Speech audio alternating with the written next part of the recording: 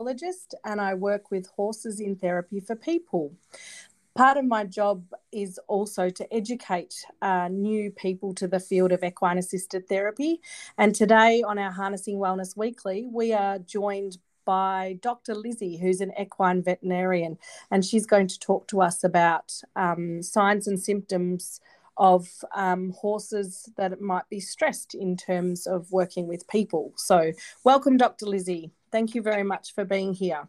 Thank you so much, Naomi. I've just got to say, I absolutely love what you're doing for the equine therapy business. I think people having this awareness and the knowledge of the horses that they're working with is just crucial.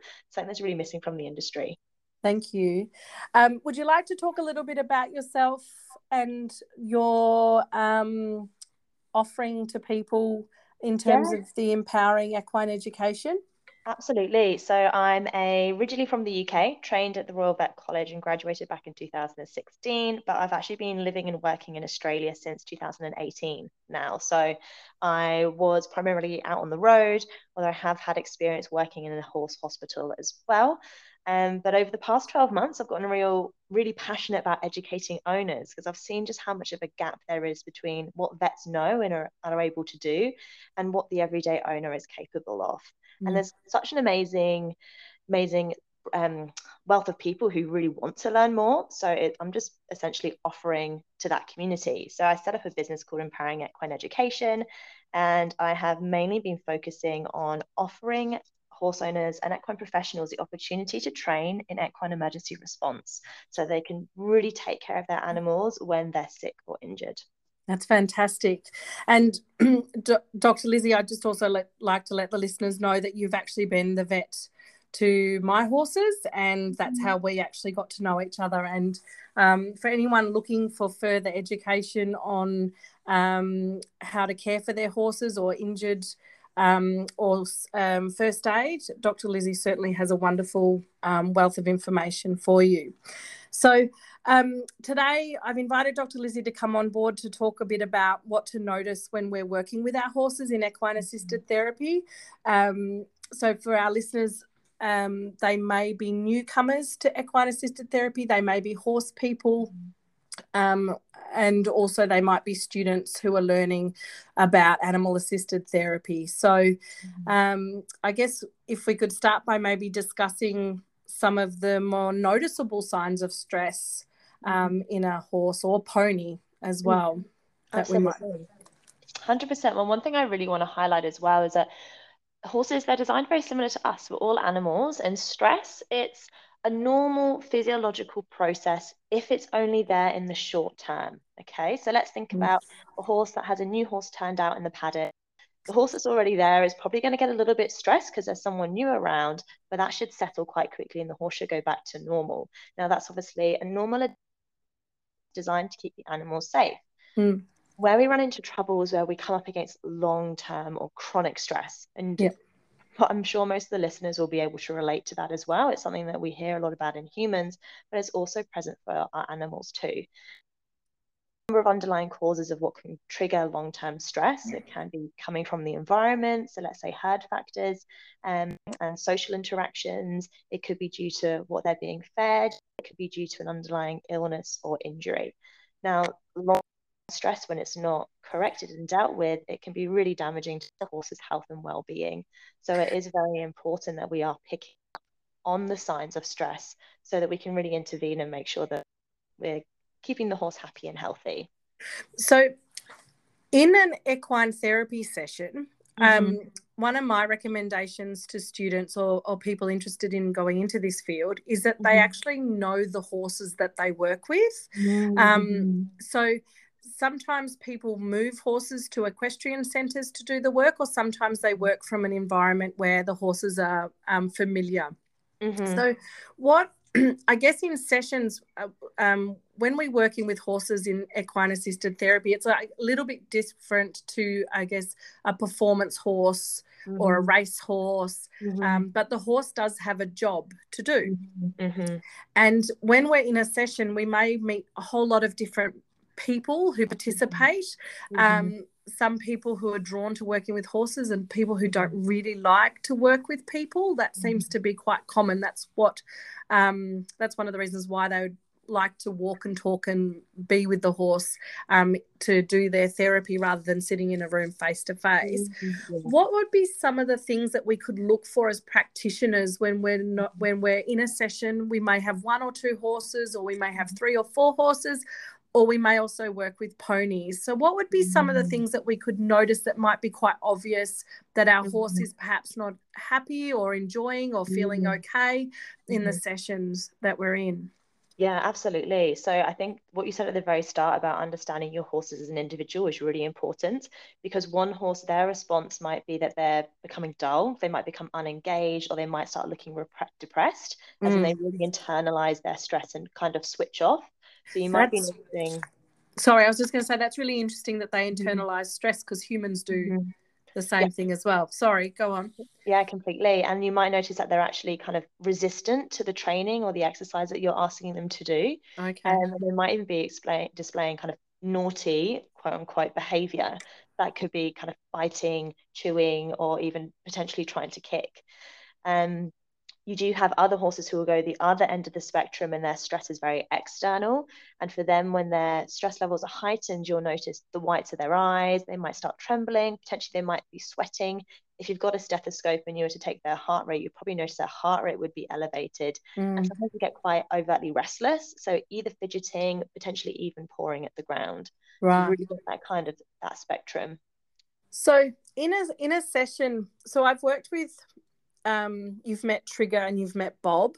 They're some of the horses that I work with. And I've got Ted now, and we've got Happy. So in some of the sessions, Happy, for example, he's an older horse now, but he sometimes will glaze over in his eyes, and he actually sometimes will move towards the gate. So one of the things that I suggest with people is, if your horse is inferring or looking like they don't want to be in the session, I actually let my horses out of the session. There's a term called interspecies referential communication, and where the horses are actually indicating that they want out, like they might be pushing at the gate, or staring off into the distance where they don't feel like they're present. So that's something that I look for, that they're trying to communicate they don't want to be within the session. Would you add anything to that?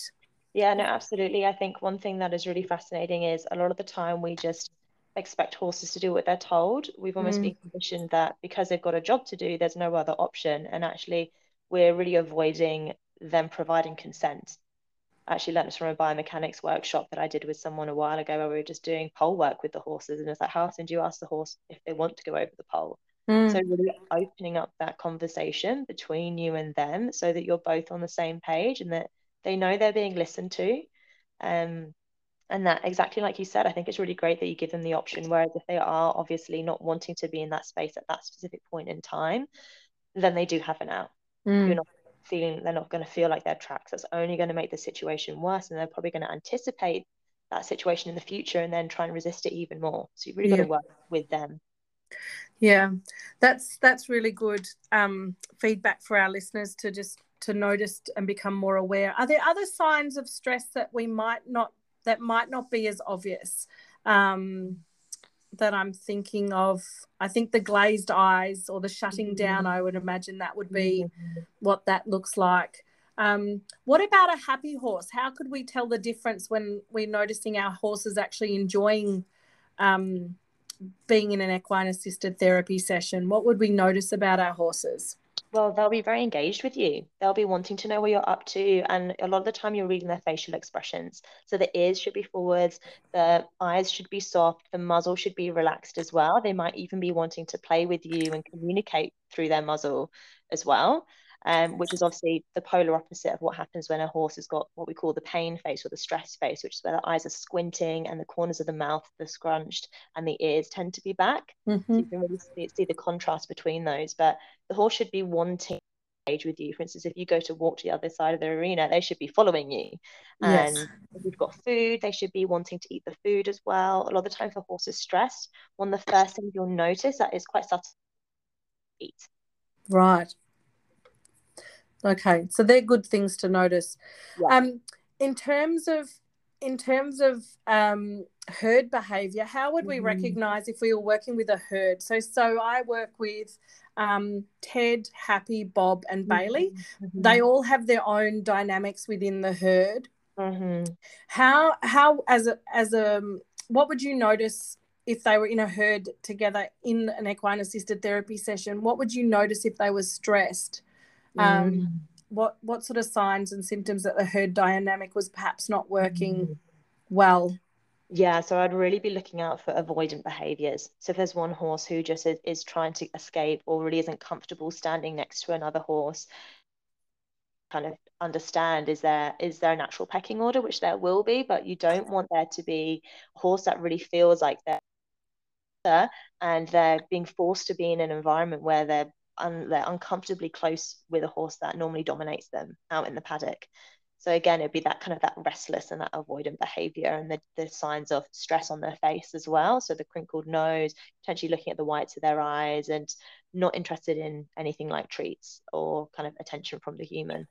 That's fantastic. That's very descriptive and very good. And I was actually thinking about some of the ponies that I work with and thinking about the herd behavior. So usually within my herd, Happy, the older horse, he's usually the one who's on the top of the pecking order, and he will tell all the rest of them to move, and it's a very interesting dynamic, and I have to be aware of who I actually put into the session with who and which clients I have in the sessions with me as well, because I have to be aware of which horses and ponies are going to move the other horse or pony out of the way if they want to interact with the client, to make it a safe environment for them to be in. Yeah, exactly. Yeah. It comes down to your awareness of really understanding your animals on an individual level and making sure that you carefully select the herd. You're not just throwing horses together because you think that that's what should happen. Like you've really got to take into consideration if it's going to work as a unit. And that's a great point, because my herd lives together and doesn't change. It doesn't change. And they know each other very well, which also enables me as a practitioner, when clients are coming into the equine assisted therapy sessions, I'm aware of the personalities of each herd member, and I'm also aware of their dynamics, and that enables me to be able to monitor what goes on and also enable more of a safe environment with those involved. So they're really good points. I'd like to thank you so much for your time and expertise. They were wonderful points that you discussed today. For anyone who's a student of equine assisted therapy, or you're looking into going into the equine assisted therapy field, please check out Empowering Equine Education. If you are a horse owner as well, it's a wonderful opportunity to learn more about how to care for our horses. And stay tuned. Over the next few weeks, we'll be giving you more tips and pointers about how to run your equine assisted therapy sessions safely, and also information about horses and well-being. And I'd like to thank you very much, Dr. Lizzy, for your time and expertise and sharing that information with us today. You're so welcome. Well, thank you for the opportunity to share, and I can't wait to do more of these sessions with you in the future, Naomi. Thank you. So for more information for Empowering Equine Education, you can have a look on Facebook and also Instagram under Empowering Equine Education. And also, we'll be back with more information over the next few weeks. So thank you very much for listening to Harnessing Wellness Weekly on equine assisted therapy and looking for stress signs in your horses. Take care for now. Bye.